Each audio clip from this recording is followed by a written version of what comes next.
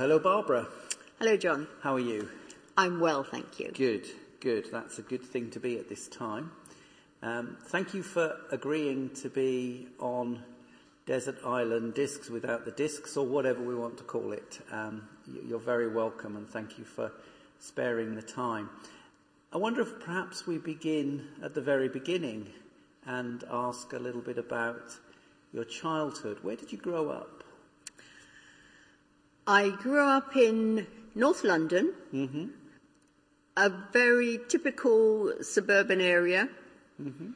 I can remember we knew everybody in the road, and people stayed where people didn't move around so much. So yes, when we grew up there, and as I say, I went to a school where my mother had gone to, secondary school, and there were still teachers there that had taught her. And how did you compare with your mother as far as they were concerned? Oh, she was a very bad girl. Was she? Very naughty, but I was always a goody-goody. Oh, right. Okay, I remember your mother, so yes. I had never had her down as a naughty girl, but yeah. Well, she said she used to be a bit, yeah.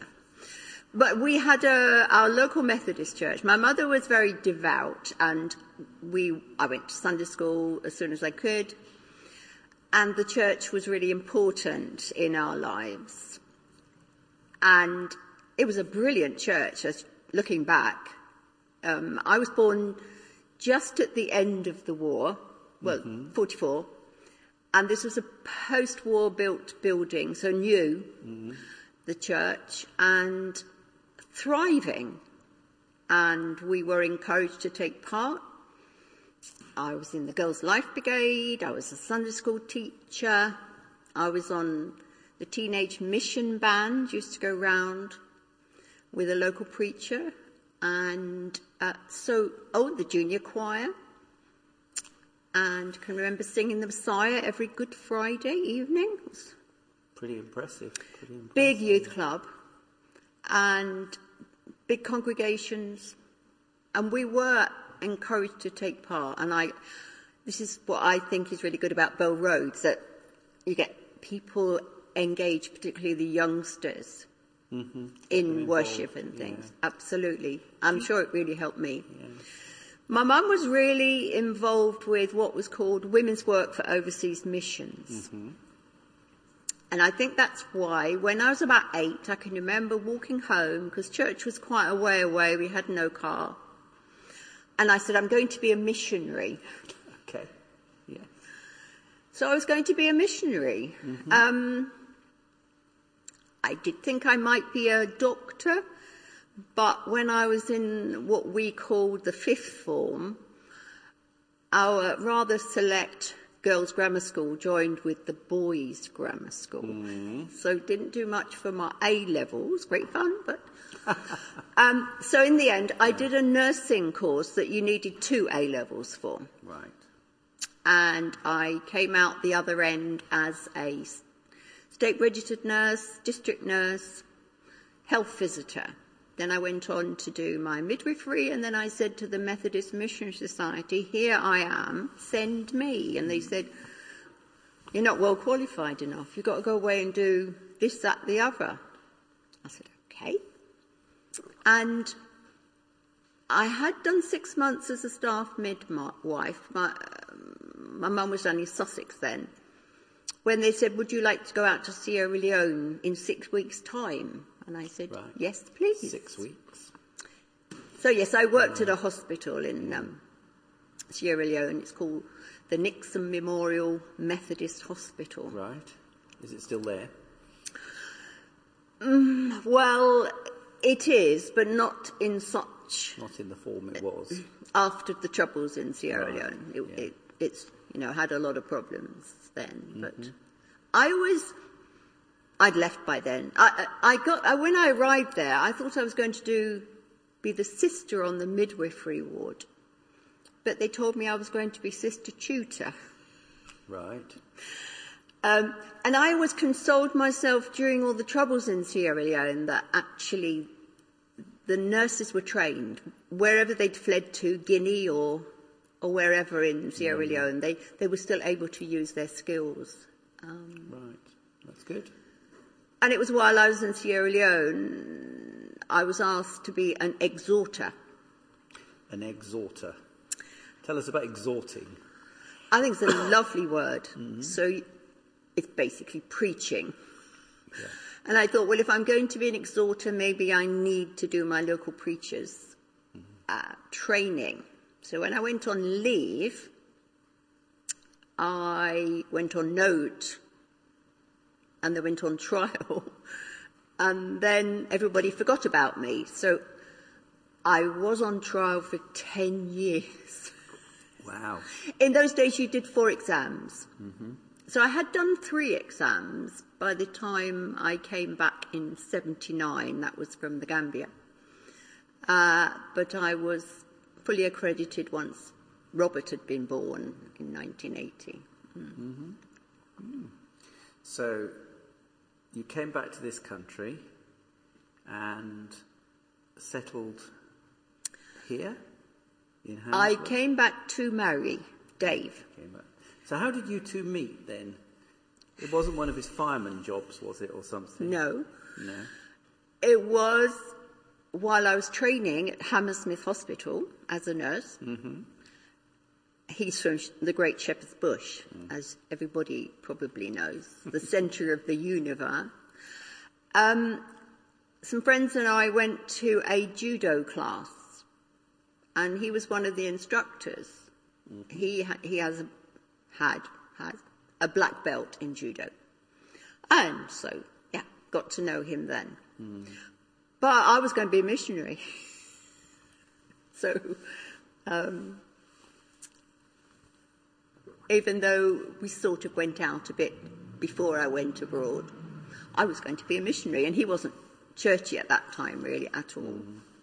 So that's how I met him. Right, okay, good. It's always good to get that worked out and sorted out, because that's the facts that people want to know. So did you go back out to be a missionary? Because you didn't stay in Sierra Leone. No, I came home, but that's another story. And then decided I would go back again. So I was asked, did you want to go back to Sierra Leone or go somewhere else? And I said, I'd like to go back to Sierra Leone. So they sent me somewhere else. Yeah, right, fine. And so I went to the Gambia, which was rural health clinics, absolutely brilliant, loved it. It's a really small country, the Gambia. You got to sort of know everybody. And we lived in a small rural village, 30 miles from the capital. For practically all the time there, myself and the other nurse who was there, if I was lucky, there was somebody else, we had the only transport. Right. Or shall I say the only motorised transport out of the village. And you would, if you heard a car, it's hard to imagine this, you heard a car, you'd run out to the door to see who it was, because there were no cars. So it was somebody coming either for you or going down to the next village on the way to Senegal. Wonderful, wonderful. So those years obviously were very formative for you in thinking about what you're doing and your faith, and just practical faith, really, I guess. Yes, because at times it was really challenging. And I certainly learned how to rely on God. And it's quite difficult at times relying on your own strength. And I was on my own in that village. When I say on my own, I wasn't. There were all the people in the village. Not a huge number. Maybe, I don't know how many there would have been 200 people in a small village. So you did know everybody. Yeah. But 11 months I was on my own. And they would bring you any kind of illness or accident. And so it was pretty challenging. And I learnt the language because you really had to do it. But it was fascinating. And I got to know, not all the people were Muslim, but it was basically a Muslim village. So there were Christians. We had a church and did the Sunday school. And did you find at that time there was any conflict there in terms of faith? No, not at all. West African Islam is very gentle. Mm-hmm. The Imam was a charming gentleman. He wasn't local. He'd trained, he'd done a lot of training. But we saw more of his wives when they had their children and things like that. But no, he was lovely. He was lovely. And my mum came to stay, and they're saying to her, we'd never let anything bad happen to your daughter. She thought, oh, isn't that wonderful? Well, if anything happened to her, what would happen to us when we got ill? Fair enough, yeah. You've got to have a purpose. They were very practical. We all need a purpose in life, yes. Absolutely. Yeah, absolutely. So obviously you came back home and you settled in Isleworth. You in married the fire station. In the fire station, I remember the fire station. Yes, you married the fireman and had 2 wonderful children who are now all fully grown up. And you obviously resettled here at Bell Road and obviously saw it through many changes and many ministers. Have you any memories of those days when you... Oh, I do. When I came back, I went through a period of... It was the culture shock. Coming home was much worse than going out to Africa. It was really... I can remember... My mum lived in Sussex in a small village near Hastings. But I can remember you fly back in 6 hours from no electric light, no advertisements, and you come back and you feel bombarded. We cut it out. So yes, it was a culture shock, and I really lost confidence. Not knowing anybody in this area, apart from my new husband. But the church was brilliant. I mean, I don't know how I'd have managed if I didn't belong to a church at that time. And they welcomed me with open arms, and I got invited to the Bright Hour. Oh, the Bright Hour, yes. And so I went to the Bright Hour, which was, dare I say, the more spiritual one than the Women's Fellowship. But in the end, we amalgamated, and I was secretary of that for ages. And I can remember great jumble sales. But I can remember the different ministers and the whole refurbishment and worshipping round at the URC for some months. So how did you get from you came back here, you got settled, you became part of this church, you were a local preacher, and yet somewhere along the line there was a niggling, a calling or something that took you a bit beyond, because obviously you then trained for the ministry. What brought you to that point? I think Marion Crawford did have quite, because she was Bell Road's first woman minister, I think. Yeah, she was. Though we had others in the circuit, certainly one. And there were other women who offered for the ministry, like Alison Waterhouse, like the minister's wife, Christine Jones. And there was a sort of niggle, but I always said, can't do that, God. Dave would never agree. But actually, during Andrew Lunn's time, he came into membership. He did. And he was always incredibly supportive of everything I did. And then when I was 50, I went with my ex-missionary colleague, and we took Lizzie, who was about 12, back to the Gambia. And I think it was being away from everything gives you that perspective. And I came back, and our superintendent asked me if I would consider being a circuit steward. And I said, I'll think about it. I thought about it and thought, I don't want to be a circuit steward. I want to candidate and become a minister. So he said, well, never mind. You can still be a circuit steward. It's good experience. But I wasn't I don't think I was circuit steward material, but I was, Yeah. and it helped me know a bit more about the Yeah. management of the church. So I was quite getting on before I candidated. And, but yeah, Dave was incredibly supportive. And it was to be a minister in local appointment. So I worked in the circuit a bit, and while I was training, I sort of fell into hospital chaplaincy. Well, there's a logic there with your nursing background. Absolutely. Yeah. And they were in a bit of a fix at the time at Westmead, and so I got employed while I was on probation and ended up sort of doing 3.5 days a week. And I really loved that. And then when I went for my 5-year review, as everybody has to, they said, do you really want to carry on doing what you're doing now until you retire? Would you consider going itinerant?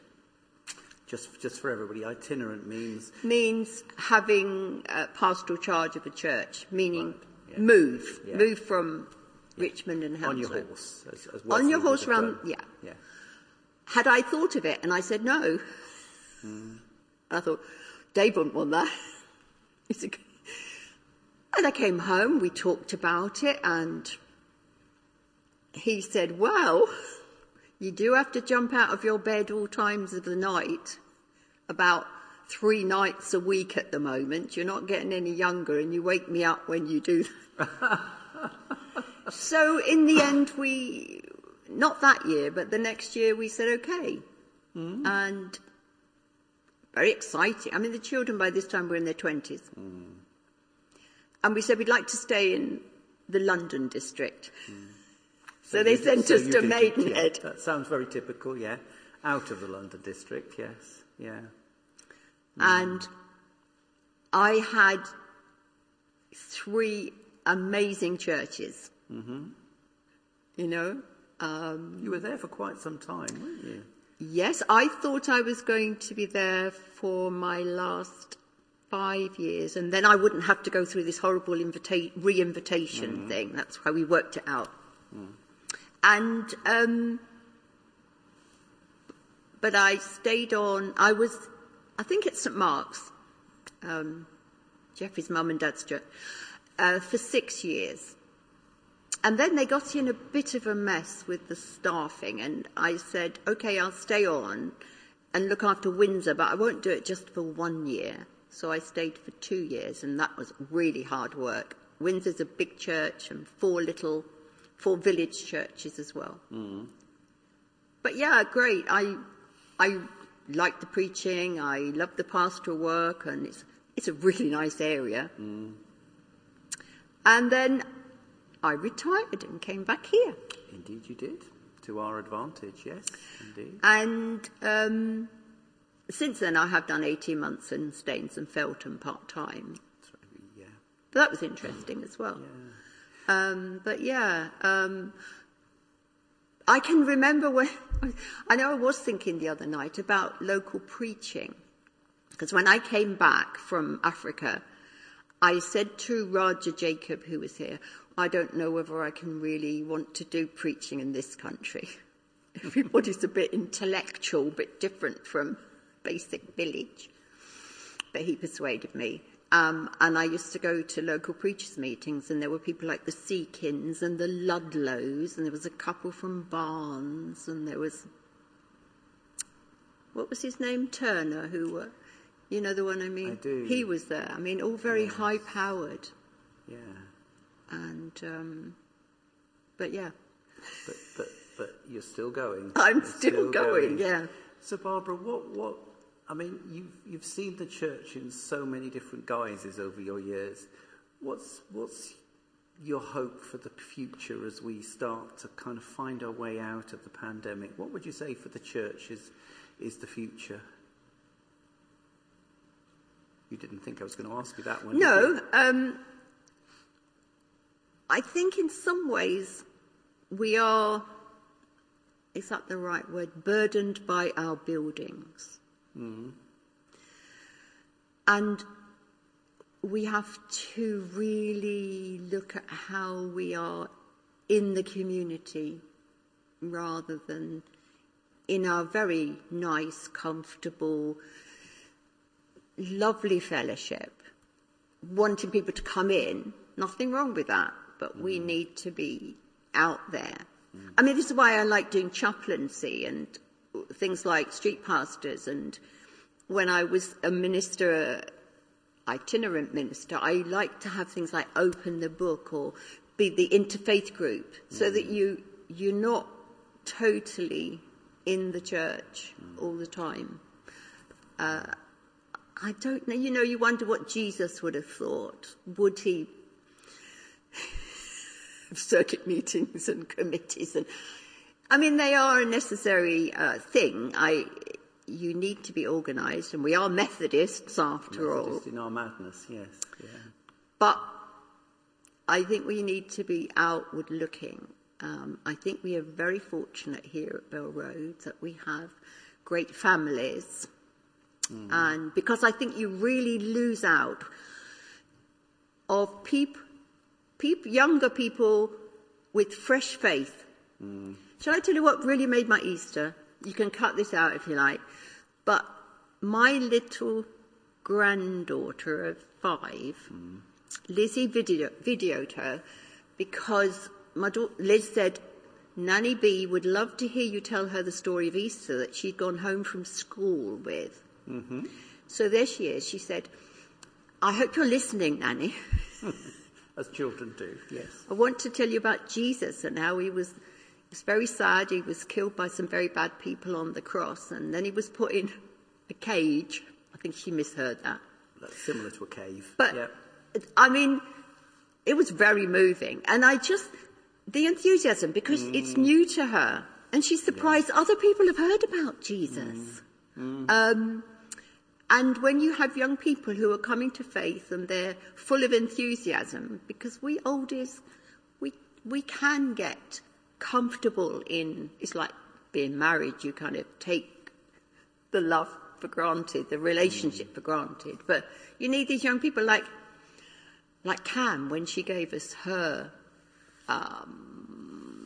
testimony. It's very moving when it's new and you remember what it was like when you first came to faith.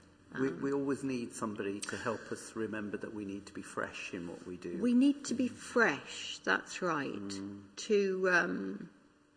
in order to be able to share it. And So I'm taking from what you're saying that the church needs to leave the building. You need a little slogan that says the church has left the building at times, which is fantastic. It's absolutely what it should be. And we need to be looking for fresh ways to keep our faith fresh and to help us find new ways of finding God, which is good, which is important. What in all of this would make you angry about the world and where we are and the church, or what makes you angry?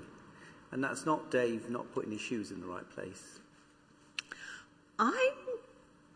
I've heard you ask other people this, and I did think about that. I'm not sure I get angry. I get cross and annoyed, and I tell you what really does make me annoyed.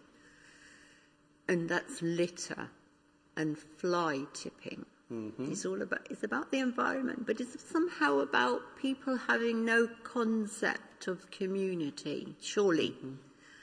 And it's not as if you have to pay to take it to the tip even, or put it in the bin. But I can't quite understand why you get all these masses of stuff you get. So respect for the environment and people disrespecting it. When I lived in Africa, we would have a pit out the back of the compound, and you would put your litter, and then it would get fired every now and then for the rubbish. But you would, before you fired it or whatever, you'd find people who had taken your tins and were using them to make toys and cups and beakers and things. Right. And that's really humbling that you realise what a throwaway place where I said I would never get used to turning the electric light on. I would never get used to turning the tap on. But you do. Mm. Yeah, you do. You do. So one last question, and you know what's coming. I thought you might ask about Pentecost and then use them at Pentecost, but no, carry on. No. What does the resurrection mean to you? Well, it's always more difficult if you're a preacher because you have to really think about it. Yeah, I mean, obviously I would agree with a lot of what people have said in the past. It is something about hope for life after death, the fact that love is eventually stronger than evil and death. Mm. But it's not been, I don't know, it's a few years. I've struggled with the resurrection. Mm. Don't know why exactly. And I think to myself, St. Paul would tell me, and has written, that it matters very much. Mm.